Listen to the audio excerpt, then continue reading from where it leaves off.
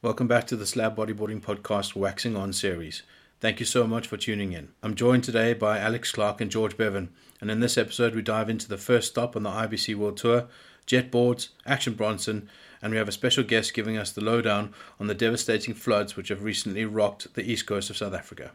This episode is brought to you by our friends at Hempoid CBD. Hempoid offers a great range of CBD products, including high-quality CBD oils and CBD muscle rubs. Their products are lab-tested, organic, and GMO-free. They work only with suppliers who match their quality standards to deliver a great product, suitable for all, and unrivaled in its class. Hempoid have given us a 25% discount code, so use SLAB23 at checkout to get 25% off. Follow the link in the Slab Bodyboarding Instagram bio to get yours today.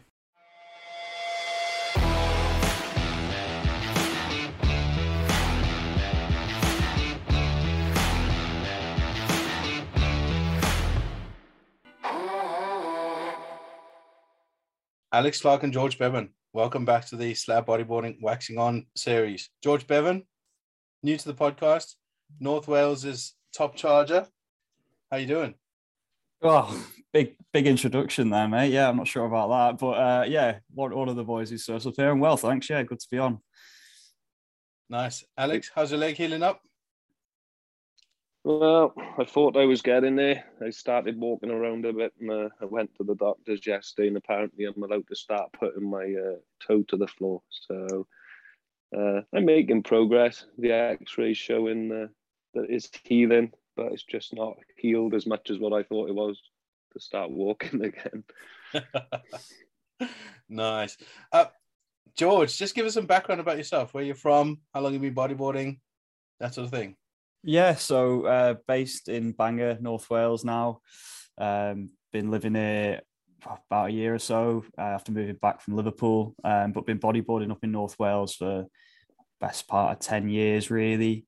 Background into bodyboarding was my dad was always a windsurfer, so kind of spent time learning to windsurf around the water and then got into bodyboarding and managed to get hold of a Riptide, which had Mitch Rawlins on it, this famous scoop at the right, and kind of thought, wow, that's incredible. I want to do that. And then, yeah, it just stuck in my mind as something that I wanted to do. And then obviously, like we all do, you know, we dig out footage and magazines and find out what's this all about, and then just got hooked. And, you know, thankfully we've got some decent waves up North Wales. So when there's a swell, all over it. Wicked. You and I managed to score some pretty epic waves during Storm Eunice down in Pembrokeshire. Pretty hectic conditions and super fun. Yeah, it was. Yeah, it was first time down south Wales and Pems as well. So yeah, it was good to see the boys and score some waves. It was, yeah, the wind was absolutely mad. I don't think I've ever surfed howling offshores like that before. And finding some cool little sheltered spots was awesome. And I think we'll come on to some of the other things we did that weekend with the Welsh Bodyboard Club, which was cool as well. So yeah, it was a sick trip. Sick. Very cool. Well, let's jump straight into it. We're not far away from the actual kickoff of the IBC World Tour, and that's the Eureka event, which kicks off shortly. Some of the big things, notable things there, a purse of $30,000 coming up for that, which is for bodyboarding. Really, really good. Yeah, tasty that, hey? Really tasty. Yeah, it's a lot of money. There's also 3,000 IBC World title points available for a win on that one, and then obviously we'll break down from there for second and the points allocation. I've been checking the charts, and I mean, Eureka is pretty consistent, especially out on El Gringo there. Yeah, it looks like it's going to be another sick event. I've reached out to the IBC to see if they have a competitor list at this point, any confirmed riders, but they'll only release that kind of 48 hours before the event, which is a bit sad, especially when you look at what the Bockus did to build the hype, where they were releasing the competitors as they were registering, which I thought was really cool. What do you guys think? Have you had a look at that event at all? The Eureka? Yeah, I've just been taking a look just now to see if the registration form's live, and it's still live until the 27th, I think. So it is a shame, really, that they're not drip feeding like that. But I mean, any event at Flophouse or El Gringo, I mean, it's just such a sick wave, isn't it? Like, it's a magnet as well, so you think you're going to get decent conditions. I mean, we've had some awesome, events there, and some moves that kind of have defined bodyboard history a bit, haven't we? So we can only hope for more of the same. Oh, Josh Kirkman smashing his head there. Mike Stewart with that that late invert straight onto the rock. And we got Romero's dinosaur comparable invert as well. Remember that one? On the right, people doing all the comparisons of how big it was and stuff. Yeah, 30k purse. That's pretty sweet. Like, to be fair, and to be honest with you, we're moving into May now, so into the 5th month of the year. It'd be good to see it get going, wouldn't it? You know what I mean? It'd be good to get the world tour started. Like, yeah, I'm super excited about it. It kicks off on the 29th, and it's the 16th consecutive year that they've run that competition, so it's got legs. Definitely runs consistently every year for 16 years, and like I say, the forecast looks really good.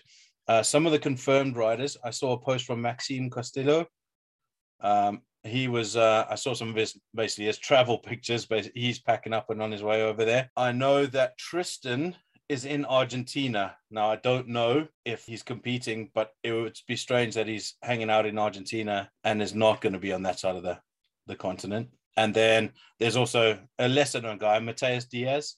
He won the Union Flopos just recently. So he's already won one competition there this year. So looking good for him. He's been based at, as far as I can tell, he's been based at Arica.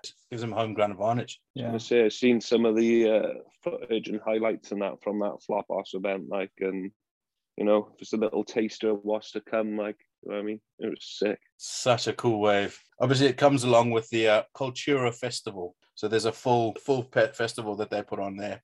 Food and music and all sorts during the event. Arica's a sick little town. I've been lucky enough to spend some time there, but not surfing. It's a super cool place. I don't know if either of you guys have been, but I can imagine if bodyboarding continues on the path, we can get that growing. What a venue it is. It's like an amphitheater, isn't it? And then you've got a sick little town as well, and the cliffs and the statue. I mean, it's such an awesome place to hold an event. It's one of those where you just have to have it on the tour. And like, if it's 16 years in a row, that's pretty, tells you that it's got legs. And going back to what you're saying about Tristan, it's Pride sponsored, isn't it? Or they're one of the sponsored. So it is, they're one of the primary sponsors, big time. And then one of the other sponsors, and let me look this up because I just thought it was absolutely hilarious. One of the sponsors, or one of the primary sponsors, is the illustrious municipality of Arica. If you're going to name yourself a municipality, you may as well call yourself illustrious. Yeah, go the full way. Yeah, name, isn't it? It's pretty cool. I saw that early on today. I was like, oh my God, that's beautiful. Just put all the stickers on, why don't you? I'm petitioning for a rebrand to the illustrious and glorious Welsh Bodyboard Club. I think that's definitely what we should do. It's going to be a premium membership, man. It's premium membership. Premium membership. OnlyFans membership. Yeah, behind the paywall for sure. Yeah, definitely. Well, I'm super excited. IBC were punting the fact that Pierre might be defending his 2019 title. Also a Pride bodyboarder, so you would kind of expect that whole team to be there. Yeah, well, the way Pride are going about things, they're not doing anything by halves here. So you'd expect to see the full lot there. All the marquees, the flags, the lot. Why not get the old crocodilo boards out and all that, and away we go, innit? Nice. Well, yeah, I'm super excited. The next topic to have a chat about was I don't know if you guys saw the Brasileiro de Ondas Grandes. Do you know much about that? Did you see? Well, following your agenda, I had to look around, and now I do. I wasn't aware before, but yeah.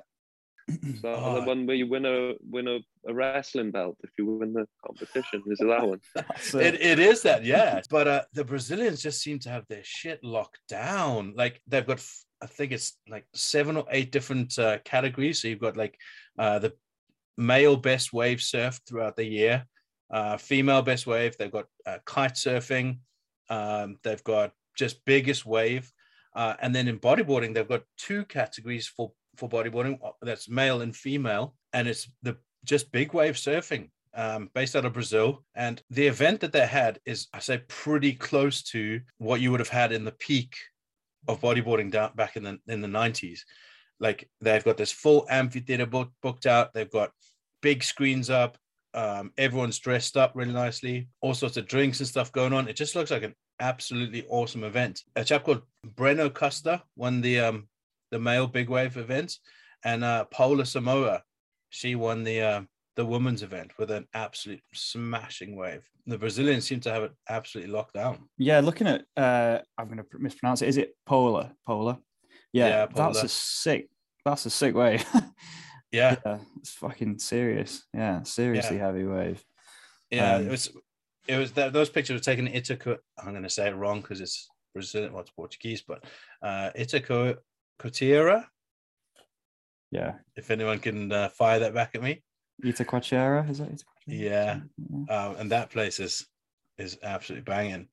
She then is having a amazing year. She rocked a second place in the Sao Conrado Classic, which has also just happened. Socrates Santana was the winner there with a perfect 10-point ride in the final.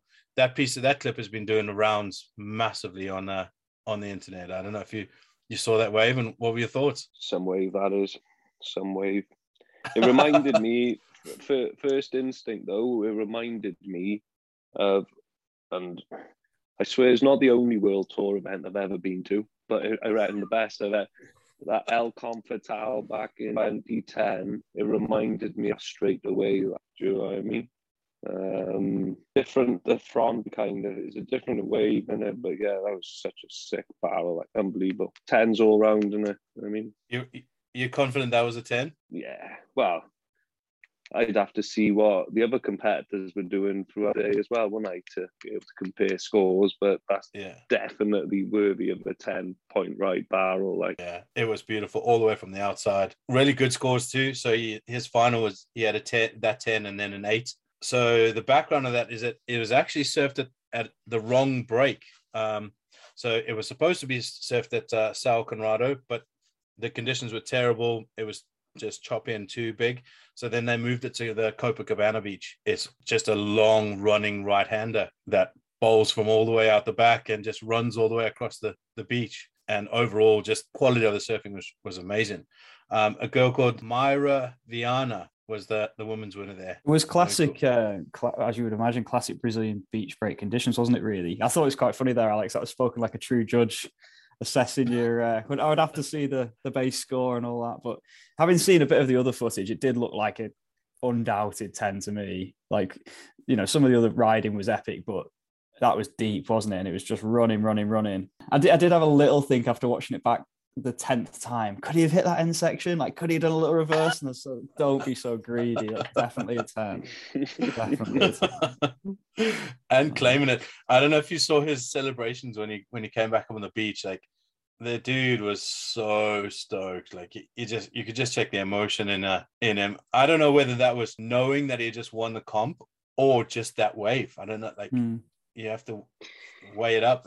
Are you that stoked just for that wave? Because I'd be. There'd be some down from that wave, wouldn't it? There'd be some come down after that. You'd be thinking about that for weeks, I reckon. Like, definitely. Months. Yeah. The scenes reminded me a bit of what you used to see, you know, the Aussies at Pipe. And I think they're really taking the baton and running with it, aren't they? The Brazilians, in terms of like their competitiveness and pushing things.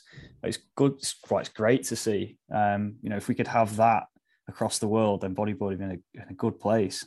You know, whatever people may say about the competitiveness in the water and the stuff that went on to allow Socrates to win that junior world title in the past, you can't doubt that they're so hungry for it and are pushing the standards. So, you know, good on them. I was going to say, you're not saying we need Brazilians in the water all across the world.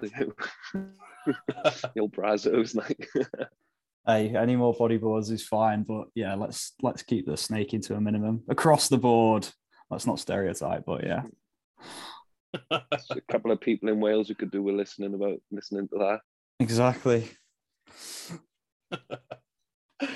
Yeah, overall, just another Brazilian event, which is setting the standard. Sorry to jump in as well there, Chris. I was going to say, and it's just but the promotion stuff and how professional it was with all the even just the Instagram page, it's great, isn't it? Like the highlight packages, the day 4 package, and then the final, you thought this was it, here's some more highlights, and all of the different, it's just really well done. Yeah, overall, I mean, it is really professional, and it gives us something to be excited about. I was super impressed, and that wave just got me stoked. Another contentious one, or a contentious one, Action Bronson. Now we're going to get into it, aren't we? Yeah, 100%. So Action Bronson, it's been doing the rounds. There's been a few podcasts with a lot of different opinions. For some background, if you haven't seen it, Bam Bam Balaclava, the rapper, has decided that he's now taking up bodyboarding, surfs mostly in a wave pool in New Jersey, in the States, and has attached his rap video to the weirdest, craziest CGI bodyboarding clip with crocodiles and like Mortal Kombat moves and all sorts of weird stuff going on. So if you haven't seen it, go check out. It's got 960,000 views on YouTube. What do you guys think? Well, I'll let George go first. He might have something nice sure? to say. I mean, first of all, definitely go and watch it, because it is like you're on acid. I did think maybe I've drunk something or taken something that I've not realized, because I heard about it, then watched it and thought, wow, okay. Yeah, I don't know. I thought I read a piece on Informed, and I thought this is going to be really inflammatory, and I don't think I can read this. And I thought it was actually all right. I could understand both sides of the argument, really, but like for me, he does genuinely seem like he wants to do it, and it is something that he feels a benefit from somehow. And I can connect with that in terms of the whole, blue mind idea of it's good for your body, it's good for your mind, all that sort of stuff. I also get the argument that, well, we don't want a part of that because it's embarrassing to us and that's not who we are. But I kind of feel like we've got other issues, really. I think fair enough if he wants to bodyboard, if he thinks that's cool and he enjoys it, good on him. I don't really have time to be getting angry about it. I think if he was out there, saying, I don't know, this is what bodyboarding is or anything like that, but I don't think really he's under any illusions. I think he's just discovered something that he loves and he wants to do it and he's proud about it. And I don't want to knock him for that, really. I think it's all right. Like, it's not, I'm comfortable enough to know what bodyboarding is and what it isn't. I don't think it's really going to affect who we are as a subculture. I think it's pretty cool. Fair enough. Good on him. It's nothing more than that.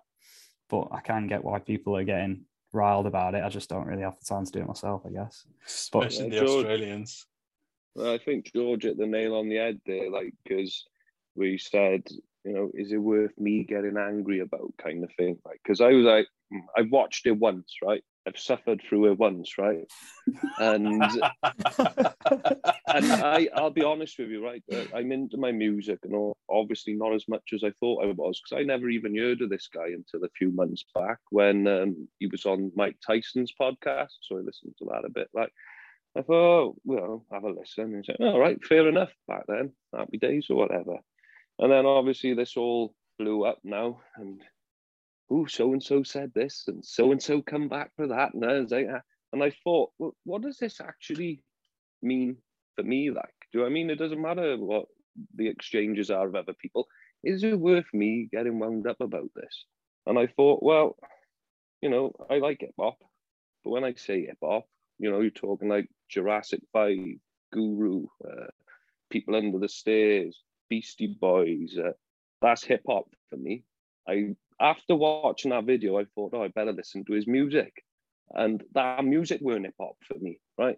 I'm also the kind of guy that I can't sit through like Die Hard or action movies like that, because special effects and far-fetched things, they don't work for me. I like to do my own stunts. That's why I've got a broken leg. Do you know what I mean? And I like, I just can't. I haven't got the imagination maybe for that. And then I watched that and I was like, this is pretty whack, to be honest with you. This music's pretty whack. It ain't hip hop. It isn't what bodyboarding is to me. But like George says, the guy's having a crack. He enjoys it. So happy days, get on it. And what Pride have done for people for or against it, is it clickbait? I don't know. Do you know what I mean? But what it has got is got people talking about it, and all of a sudden Pride are the only bodyboard brand everybody's talking about. Then off the back of that, they're supporting the next World Tour event. They've got pretty much the best riders in the world riding for them. So they know what they're doing over there. Like, do you know what I mean? So, but am I going to get wound up? No. 100%. I think what a lot of people have done, and I think you did it, is you've looked primarily at bodyboarders' responses to it, which has been super, super like polarizing. Bodyboarders and every kind of like stream that you go on, you've got comments for and against. What I did today is I jumped on the video on YouTube and I scrolled down. There's over 5,000 comments on there. And I tell you what, I could not find, and YouTube's a terrible place for negative comments. I could not find a negative comment on there. And I scrolled page after page. Couldn't find one thing mocking or criticizing the video, which is on YouTube, that's unheard of. So maybe in the bodyboarding world, it's kind of landed on one foot on his own following. People are loving it. And that can only be good for bodyboarding. Yeah, I guess what I've just thought kind of a way of phrasing what I'm actually thinking in a better way. And my thing about what people have replied about, it's not bodyboarding. What I don't want bodyboarding to be is that really divisive, toxic stand-up culture where they say, you're not one of us, you're not very good, you're a kook, you can't, that stuff. And I'm really, I guess, sensitive to that. Well, bodyboarding, we're better than you, because we've suffered from that. The kind of like, you're not part of our crew. And what I love about bodyboarding is you go somewhere and you're a bodyboarder and you're part of the crew. And I get that it's human nature to kind of say, oh, well, you know, you're a kook, or kind of just to kind of want to put people down. I think there's that horrible part in all of us that kind of wants to feel good by putting somebody else down. And I don't want bodyboarding to be that. I don't want that to be part of us. So if he likes bodyboarding, which I get the feel he does, then fine. And also, if we were like surfing in a massive culture and he was going to get something out of saying he was a surfer, then I'd be like, oh, hang on, what's in it for him? But being a bodyboarder, there's nothing in it for him. We're not a big enough culture for there to be a profit in him saying he's a bodyboarder. So if he wants to be a bodyboarder because he wants to be a bodyboarder, good on him. Like, he's not getting anything out of us. It's not like he's using us. So let's not be stand-ups and be, you know, oh, well, no, we don't want him, or we don't. Just be welcoming, and just let's not be like that. You know, that's what I think. Anyway, that's my rant. There we go. Well, that wraps that one up. Yeah, it's a. Hang on, have you said what you think about it actually, Chris? No, I didn't. I was trying to dodge that. Come on. Watching it, I thought, Jesus Christ, this is cringy as fuck. Yeah. And I managed to get halfway through and I was like, oh my God, the crocodiles and the Mortal Kombat moves. Same as you, Alex. I have a really eclectic music taste. I grew up on the punk rock of the 90s bodyboard movies, and then into the hip hop skateboard movies. And like, I loved that stuff. And to be fair, and then I went and listened to his album, and it's not my kind of hip hop. I'm happy to listen to rap. But it wasn't for me. I thought, Jesus, this is cringy as fuck. But I don't think it's bad for bodyboarding. I genuinely don't. I think it just throws eyes on it. Hey, if it brings 10 kids to the table and they go out and buy a bodyboard, job done, mate. I'm happy with it. I get the cringe thing for sure, because I think like I'm not into the same type of music. I'm not really a music person, I guess. So I did have that, oh, this is a bit cringe. But in the same way that if it was him, I don't know, just a normal a normal music video, I think I'd think the same. And then I was trying to separate, okay, the music and the way that they've CGI'd it is one thing, and then there's the bodyboard thing. And I just thought, well, let's not hammer someone for bodyboard. Let's hammer it for being cringy lyrics or whatever, you know, let's just separate the two. I don't know. Fair enough. I'm sure there was a lot more cheesy stuff going around back in the 80s and that, like 70s, 80s, straight damned in. El Rolo. Yeah. El Rolo.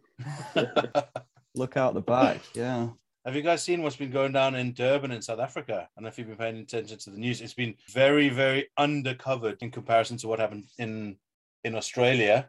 I actually caught up with Tegan Coulinville from Durban to give us a lowdown. So this is a chat from earlier.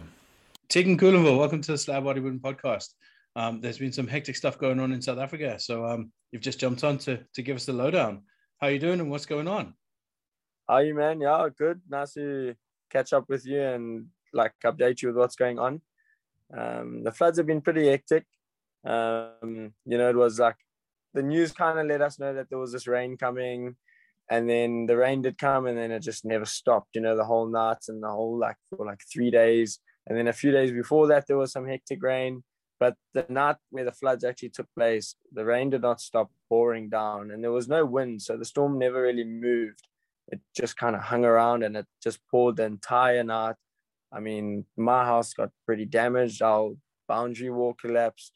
The tiles on our roof started breaking, and the wood that holds the tiles started breaking. And I mean, water poured into our house, and then you started going online, and everyone's freaking out, houses are getting washed away. And I mean, this is early hours of the morning, and friends are messaging you, are you okay? Other people, and you start going online on social media, and you start seeing yo, this is hectic, what's going on?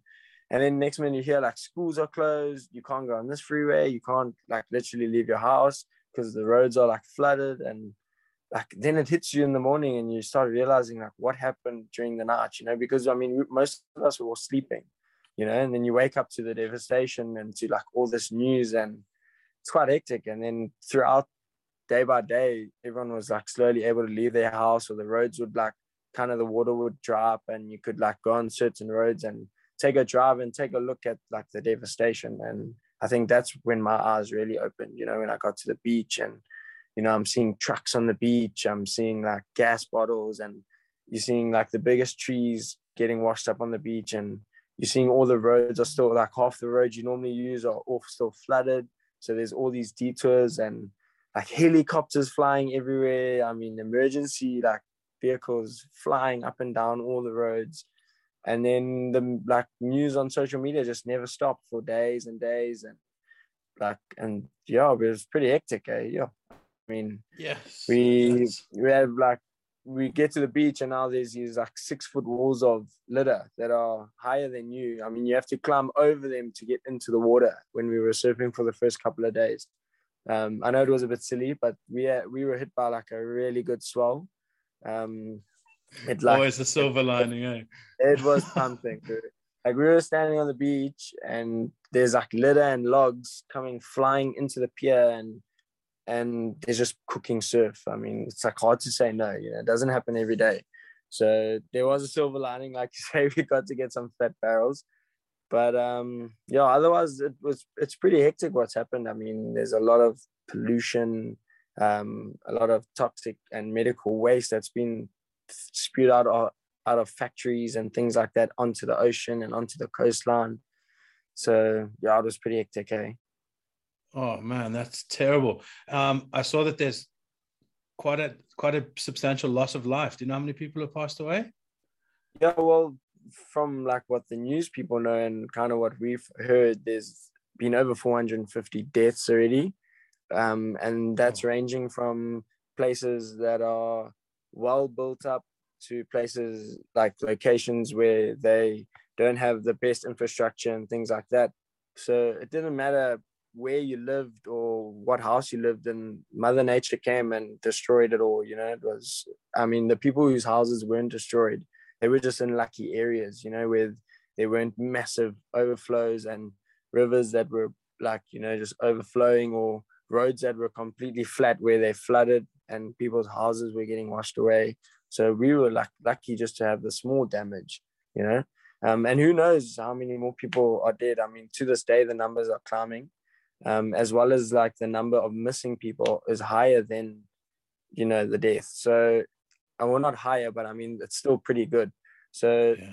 Who knows how many more people have died from this, and it's still weeks later, so it's hectic. It was pretty hectic to see. I mean, it was the first time I've seen something like that in my entire lifespan, I mean, I've seen similar things, but nothing to this extent, you know? That's mental. I think I read something that it was the worst storm since 1912. So you're looking at like basically 110 years since Basically, in a something's. sense, yeah, I read headlines that Yeah. said that. I mean, there was some similar event in 1987 or 1989, I think, where the recordings of the millage of rain or the mills of rain that had fallen or been captured on those areas during 1989. I mean, the numbers that we got now were in some areas double, you know, and that was seen as a mad flood. I remember seeing places that had, say, for example, 200 or 300 or 400 mils back then. We're having 400, 500, and 600 mils. It was pretty crazy. I mean, there's so many statistics and so many different media information that you're getting and receiving. So it's just crazy. I mean, I don't think anyone can wrap their heads around how much actually damage went down in such a short space of time. I mean, there was a period of 12, maybe 13 hours, you know, maybe even a little bit less. So it shows you how quick things can go wrong, you know, and how stressed out people can get so quickly, and panic and fear. And you got to realize, like, sometimes Mother Nature, I mean, it takes control and it takes what it wants, you know. I've seen some of the pictures and it's just speechless from a town that I lived in. It's terrifying to see some of the places. Just describe some of the damage to the infrastructure. So, like, I saw there were some bridges that collapsed. Bridges have collapsed. What's it like around kind of like your trip to the beach? Has it changed that at all? My trip to the beach, like, my route is now chilled. That there wasn't really any major road damage. But when I go surf other spots, say up in Belito or down the south coast, when there's like usually beach freeways, there's like two options. You can go like a little bit inland, which is a little bit of a shortcut, or you can go along the beach, which have like also big freeways. And those have bridges that cross over rivers that lead into the ocean. So I think there was about 2 or 3 bridges that I know personally that have collapsed or cracked inwards, you know, and sunken in where the river was gushing out so hard, and those massive concrete pillars that hold the bridge up, they couldn't hold, you know, the flow of the ocean, and they collapsed. Bridges that we've been driving on for years, you know, and now you just see them cracked in half, and you're like, wow, ocean and water is so powerful, you know. The rain, I mean, it's hectic. And we see rivers that like lead out, normally they like so wide throughout the year, and now the rivers are like double their width, you know. It's like, it's crazy to see how much water came running down. And it covered a big space of land. So, you know, places like that were on top of sand dunes, for example, along the coast, like Mshloti and Westbrook and Belito, places like that, higher up areas, they were really damaged from like mudslides, because it was just capture on top, you know, because of these new like big estates that are popping up everywhere.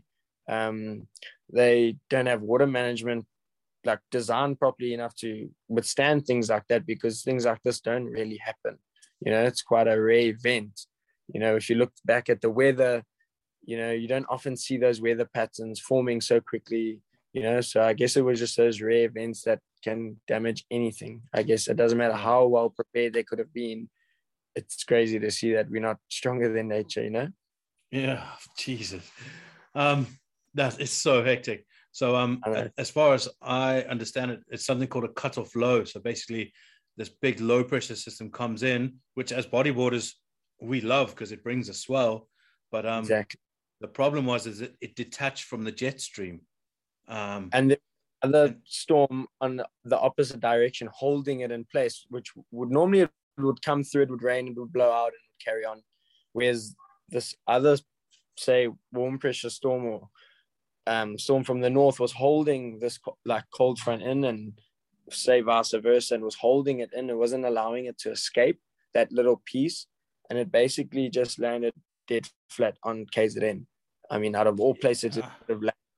I mean, if you're looking at the weather apps, like the storm was on Durban and on KZN, like so perfectly, not fresh out to sea. It was just all on land. So I guess we were just in the wrong place at the wrong time, you know.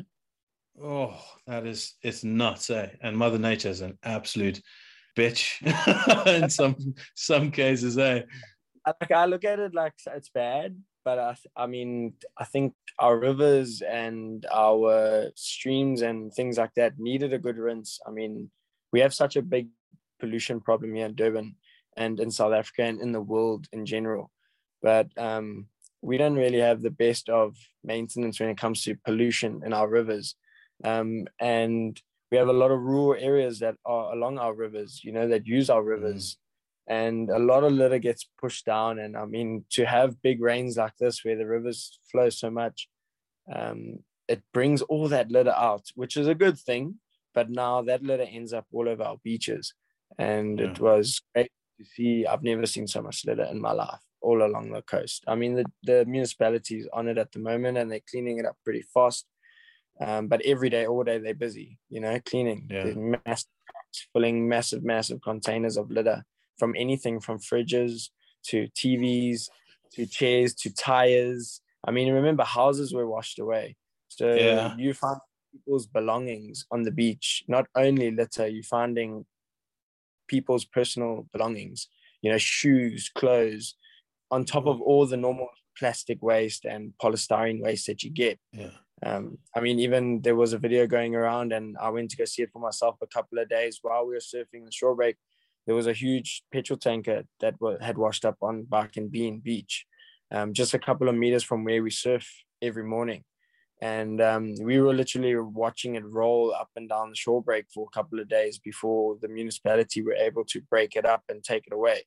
So it shows you that Ocean was bringing in everything. I know there was a beach on the north coast where a factory was hit, a gas bottle factory, and they were spewing these gas bottles all out to sea. I mean, boats were hitting them. A few couple of days later, they were washing up all over all over the beaches, and gas bottles are a dangerous thing.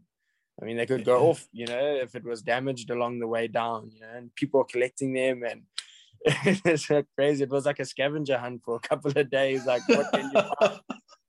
Yes. Like, you come to the beach, you have a surf, and then you go looking for like whatever you can find. I mean, you never know what you come across, And I mean, animals too. I mean, we had crocodiles on our beaches that washed down.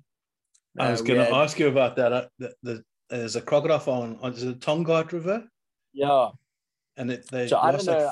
I don't know if I believe the statistics, but I mean, if you go to a crocodile farm, there's like a lot of crocodiles that chill in those cages and in those, those areas that they keep them in. I mean, so who actually knows how many escaped? Maybe they would hide 1 or 2 crocodile numbers down a little bit, just not to scare the people. But we also have a small wild population of smaller crocodiles that live in our rivers. But I mean, that farm was releasing.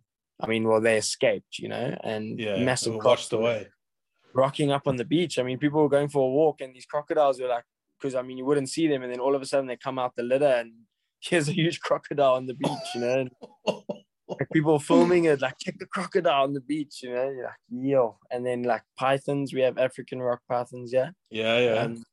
I mean, they live close to rivers, inland and things like that.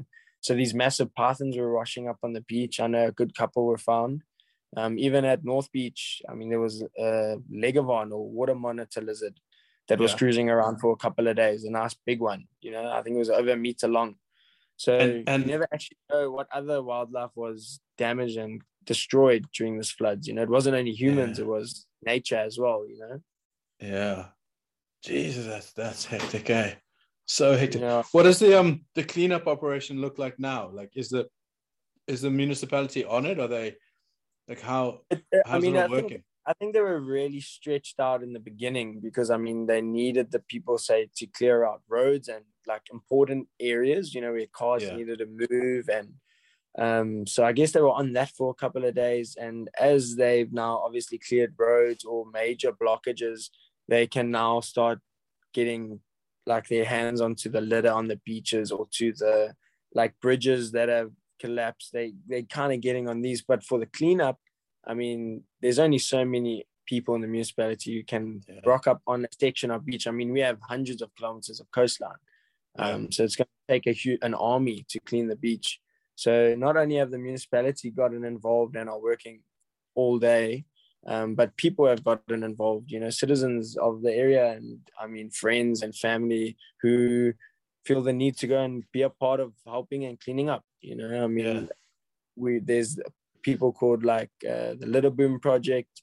They gather gazebos onto the beaches and different locations, and they send out messages and information on social media to say that, hey, we're going to have a section here, a section here, a section here, wherever you live closest to, come join. They give you, plastic bag and gloves, and they kind of motivate the people to get involved and clean up your own beaches, because it's going to take more than a municipality to do this. This was a huge event. So we spent a whole day cleaning up one day, and they continue every single day. And from then until now, the beaches are way cleaner. But they're still removing truckloads all day, every day. So it shows you how bad it was, Yeah, terrible. It's crazy. Factories released oil. So in some areas, like on the cuttings, Sipingo, there was an oil spill somewhere along the line, and the entire beach was coming out black. Everything on the beach, it was all black. And when you touched it, your hands were black. And I mean, you can't even rub that stuff off your hands when you're scrubbing it with the sponge. How's nature gonna get it off itself? And how the beach is gonna get it off itself? It's sad. It's hectic. But what can you do? I know, and all you can do is get involved and try and help. And wherever you see litter now, just pick it up and throw it. I know, put it in a bin. I guess it's better than lying on the beach, eh? Yeah, definitely. Oh, it's terrible. The other thing that you can do is go for a surf. Weren't you worried going in the water? Like, weren't you concerned about like your health and stuff? I was, and to be honest with you, I did get a little bit sick. I'm not going to explain how I got how sick, but you can imagine I was kind of hugging that toilet bowl for a couple of days. But I'll tell you, it was well worth the surf. We got some of the best waves we've seen in a while hit our coast. I mean, many places lit up for a couple of good mornings. I think we surfed a good 3 mornings in a row of North Beach pumping. The first day was really dangerous. There was still a lot of oil drums and logs floating around, and big pockets of debris that would come in with the tide or leave with the tide.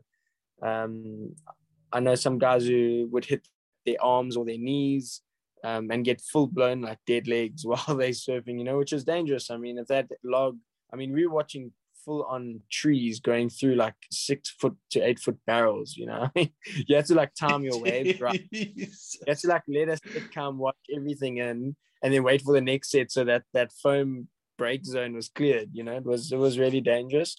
And then it started clearing up and things started washing up onto the beach, and the next 2 days were a lot safer to surf, in my opinion, compared to the first day. There were guys that would walk onto the pier and turn right around, not because they're scared of the surf, but because they were scared to injure themselves. The guys were wearing, I remember like there was a few pro surfers out there who were wearing their full-on blown inflatable suits and things just to protect them if something had to hit them, not really for the surf. Twiggy and them were wearing inflatable vests in case they got hurt, in case they got knocked out or something like that. Maybe they could try and save themselves by blowing up their suits. And here's us up the pier with our fins and boogs and like paddling into cooking surf. Oh, that is that's such a hectic story. Would be a part of it and see some barrels, and there was like a light at the end of the tunnel. Everyone was in a bit of a shock state and feared state, and everyone was like a bit rattled from what had happened. So to go out and get some waves with some friends and share a couple of laughs, I don't find anything wrong with that. Yeah, that's hectic. Tegan, that has been super insightful and really, really cool to talk to you. Thank you so much for jumping on. And that's like, it's one of the most hectic things that I've seen in a long time. But I know it's great how long it's going to take before everything goes back to normal. In terms of beaches, and how clean. When polystyrene and things like that break up, you actually realize how much of a mess it makes. So there's a lot of work to do, and glass especially. There's just so much glass on the beach, as Yeah. well as medical waste, needles and all these weird things. And I mean, you don't want to step in anything dangerous, Yeah, sure. Even with our team now, we're busy training our provincial team, and we haven't been able to do any physical training on the beach. We've had to come up onto the grassy areas to train. Normally we Yeah. exercise. We've had to train on the promenade because it's not safe to run on the beach, But we'll go Yeah. surf. We'll carefully down the beach. We're like in a row. Everyone walks in the same line. And we get the water and we shoot some barrels, but then like everyone walks slowly back up, and then we do our training on the promenade, So hopefully it gets cleaned up pretty soon, because that's where we train, Mm-hmm. So just to expand on that a little bit, you say training for the team. That's the eThekwini Bodyboard Association team, is that right? Names changed quite a bit. It used to be, Central KZN or KZN, and it's been distributed into Northern KZN and Southern KZN, and now they have their own provincial names. Ours is now eThekwini, which is our district name, So yeah. I mean, we do trials in the beginning throughout the first phase of the year. The first term of the year, we do trials maybe every second Sunday or every Sunday, depending how they're laid out. And you do these trials and your scores get averaged in your different divisions. And then you go to a thing called SA Champs, which is where all the provinces, join together and compete over a safe period, So we've done that now, and we've done the trial part, we've done the team announcements, and we're busy doing our training, which will be the next 10 weeks, every single Sunday. We train from 7 till 9. We do a bit of surfing, and then we do a bit of fitness. And it's really what helps when it comes to the actual event, getting everyone ready and making all these random strangers that are now in a team, making them family, And it's a really epic week. I really enjoy it. Sure, that sounds very cool. And we've had some comments around our group and the bodyboarders I hang around with, and sort of internationally, but they can't understand the whole blazer thing with the scrolls on them. Yeah, they just don't understand it. They don't get it. No one else has like that sort of infrastructure. I get it coming from Durban, and I understand the concept of provincial colors, but they don't. So just break that down for us. Like, what sort of is it? I mean, every year we get a scroll or a badge that shows our province and the year and the division you're in, say if you made the team. And that goes onto a blazer, and it's worn with pride. Some people think it looks silly. It's quite a lot of badges on a blazer. To us, we see it as, commitment, and we see it as dedication, and we see a family from that. And other provinces do the same thing, and it just shows the different years that you've taken part. Eventually your blazer gets a bit full and you have to get a new blazer and start all over again. But when you take the blazer out the cupboard and you look at it, it brings back a whole bunch of memories, which is pretty cool. And memories and lessons that are passed down from generation to generation, basically, So it's quite a cool thing. And it's something to, show your friends or show family, things like that. It's very cool. Very well, I should have said it's very kiff. Yeah.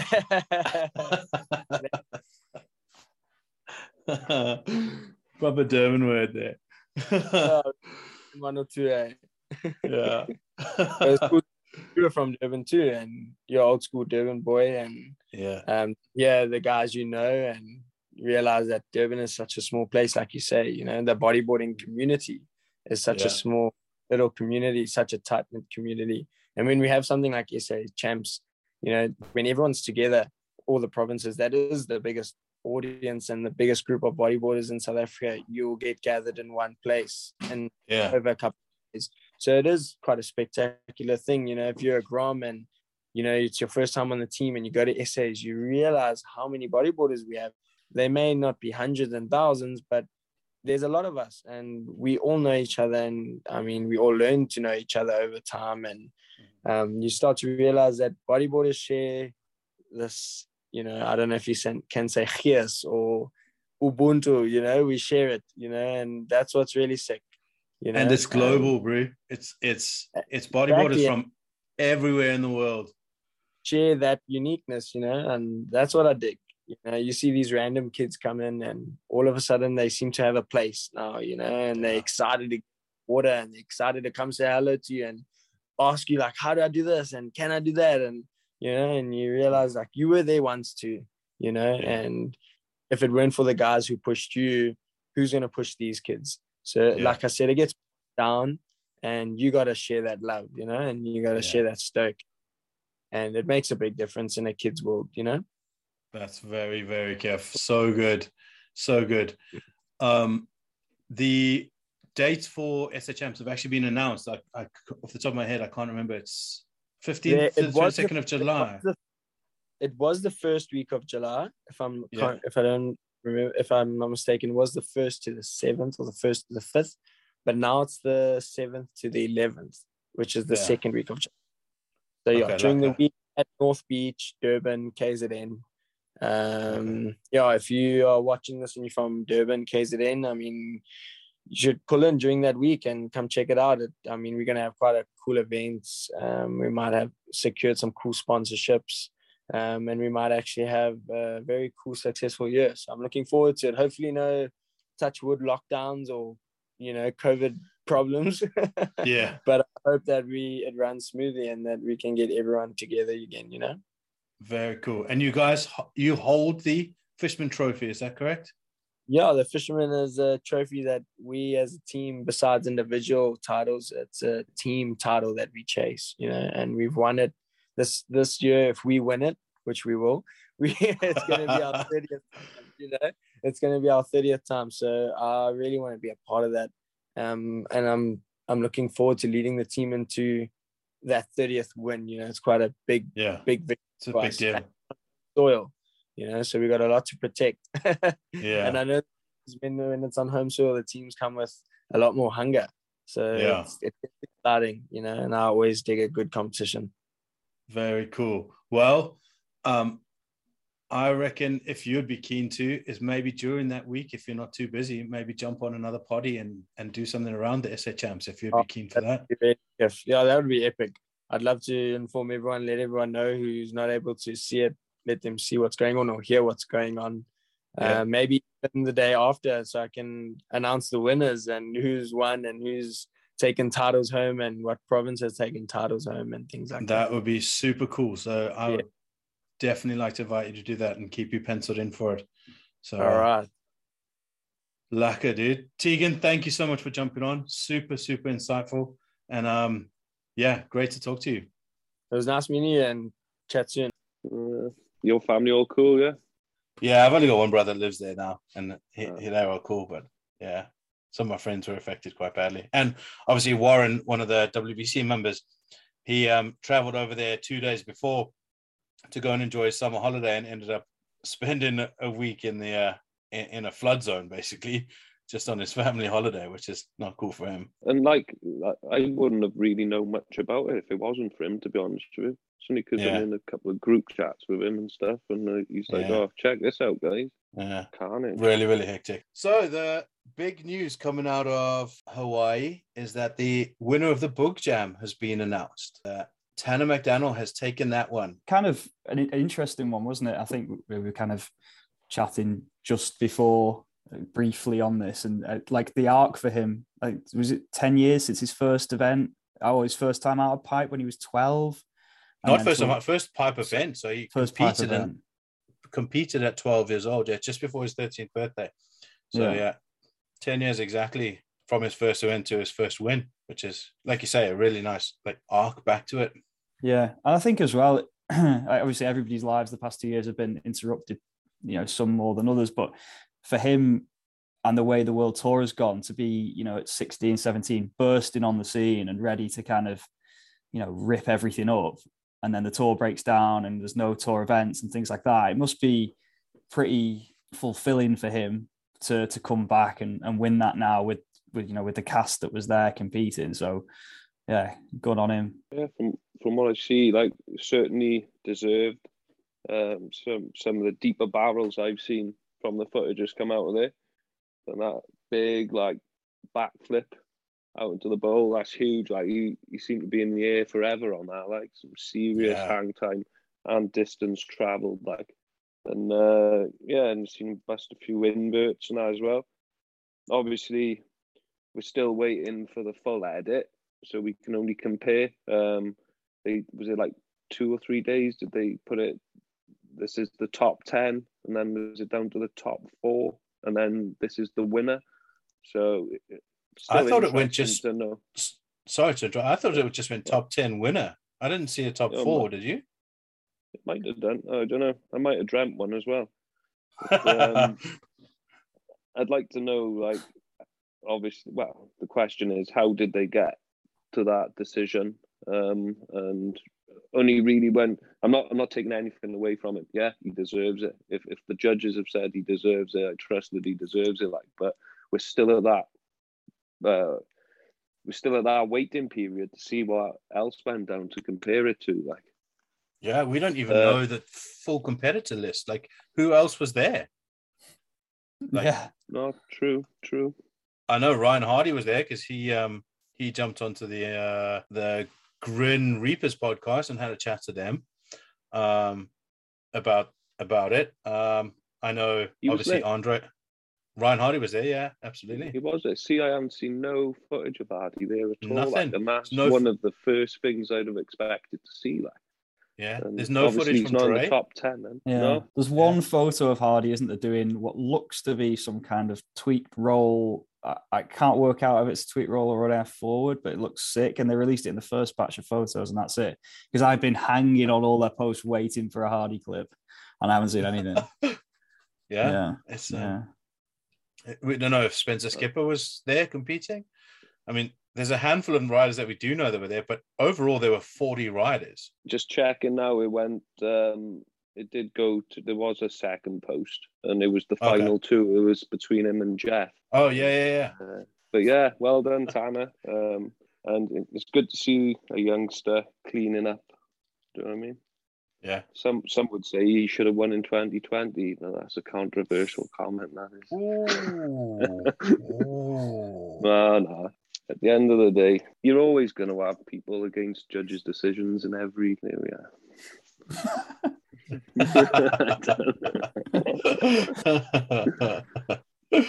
Nice one. The Tunt Invitational has been confirmed for the IBC World Tour, and the dates announced. So I think that's from the holding period, 22nd of July to the 14th of August, which is also a very cool event. Very well attended. Last year was one of the few events that actually took place during the pandemic, and it also had a stacked final that was Tristan, Jared, and Ian all in the final. So, and there's a speciality event, isn't it? It's a speciality event. So yeah, any bonus points to the world title chase. So, you guys seen anything else going on in the bodybuilding world? There was that Maldives Pro. Did you see that? Yes. Those guys. So they've announced that they've got an event as well now on the world tour, haven't they? But they did their little national regional event. It was in like 2 foot it was, but it was clean, it was barreling, it was whackable, it was, multi-maneuver kind of wave. Like, they held a men's and a women's from what I've seen. I can't remember now who won, but it seemed to be a very professionally run event. Just not just the media side of things, but it looks like a good theatre to do it. I don't know if that's the same location where they're going to hold their World Tour event.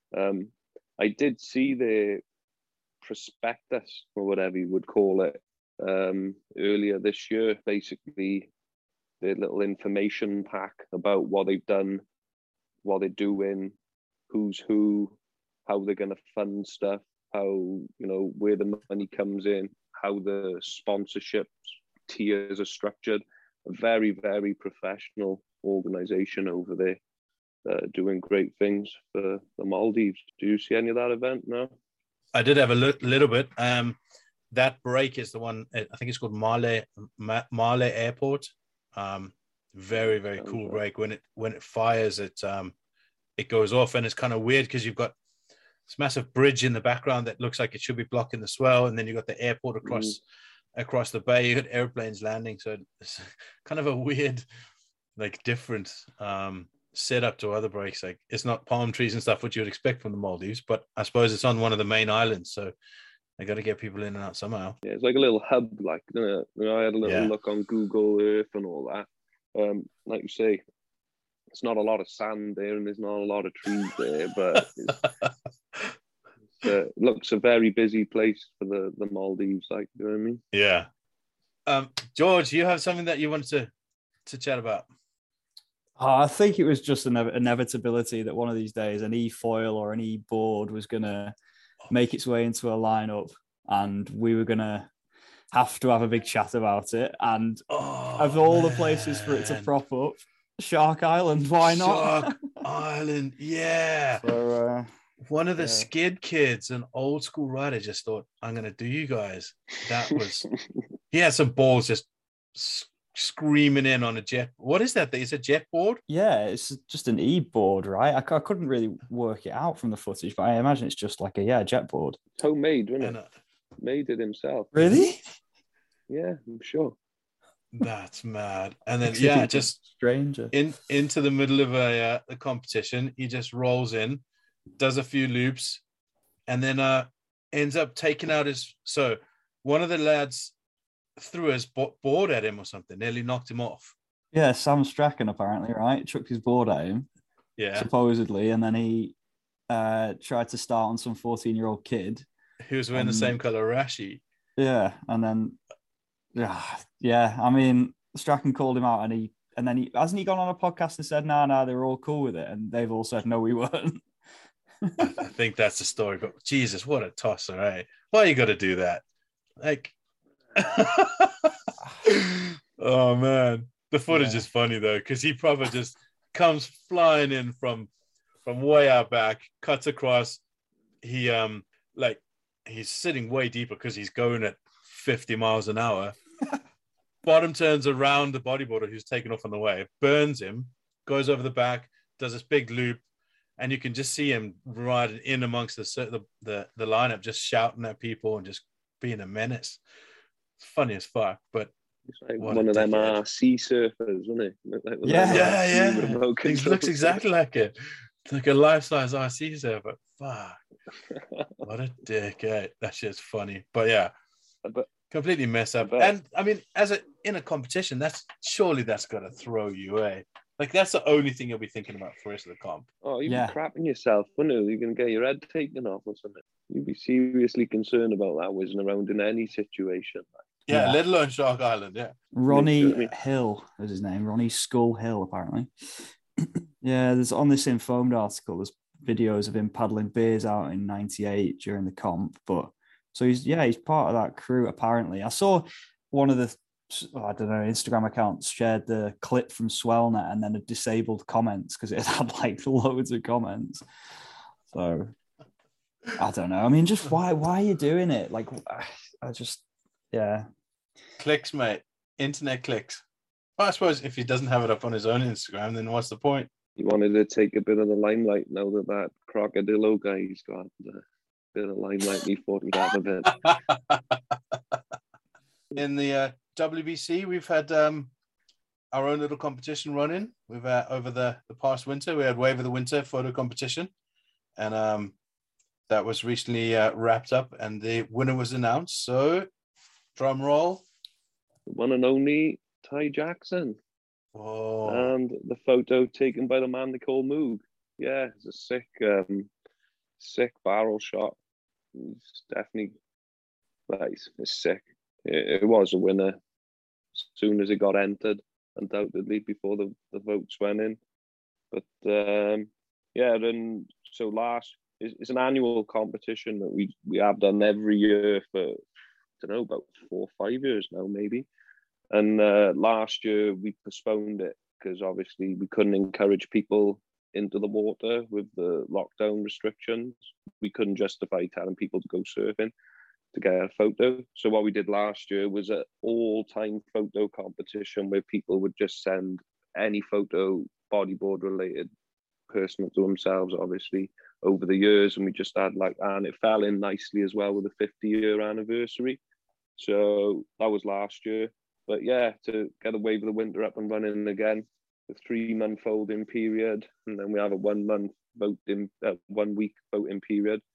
It's nice to get it up and running again, and yeah, well done to Ty. Also, Alex, for the first time, we've decided this year that we're going to start giving prizes as well for the runner-up. So, well, runners-up, because we give prizes to both the rider and the photographer. So that was Alex Freyson, and the photo was taken by Timbo. So, yeah, and well done to everybody else who entered. And we want to see some more pushing the limits later on now this year into next year. Well done. Definitely. Yeah, very well done. I definitely thought that I thought Rich Livock had it with his drop in at a secret Welsh slab. That one had my vote, but apparently Ty's got way more friends. I heard that as well. That and George didn't enter this year.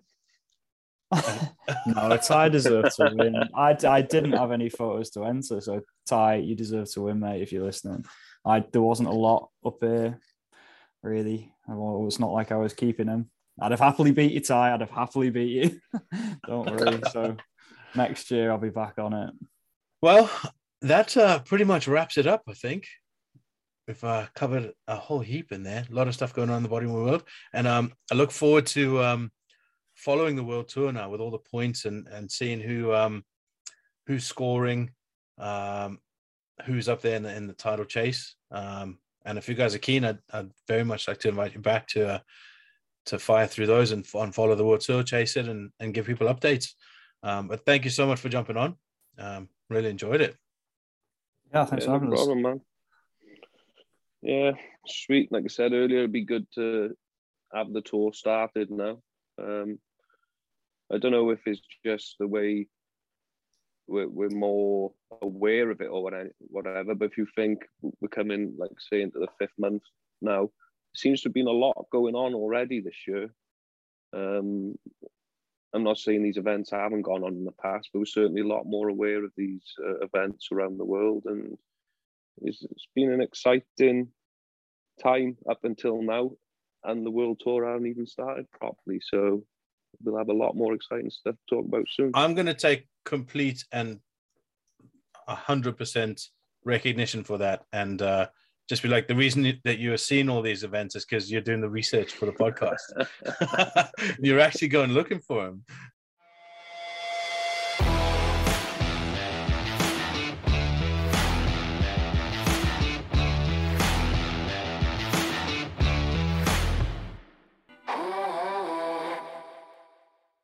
This episode was brought to you by Hempoint CBD. Follow the link in the Slab Bodyboarding Instagram bio to get yours today, and use discount code SLAB23 to get 25% off your entire purchase. Slab Bodyboarding brings you regular book stuff. Follow us on Instagram and tag your mates if you dig the content. Keep frothing. Whew.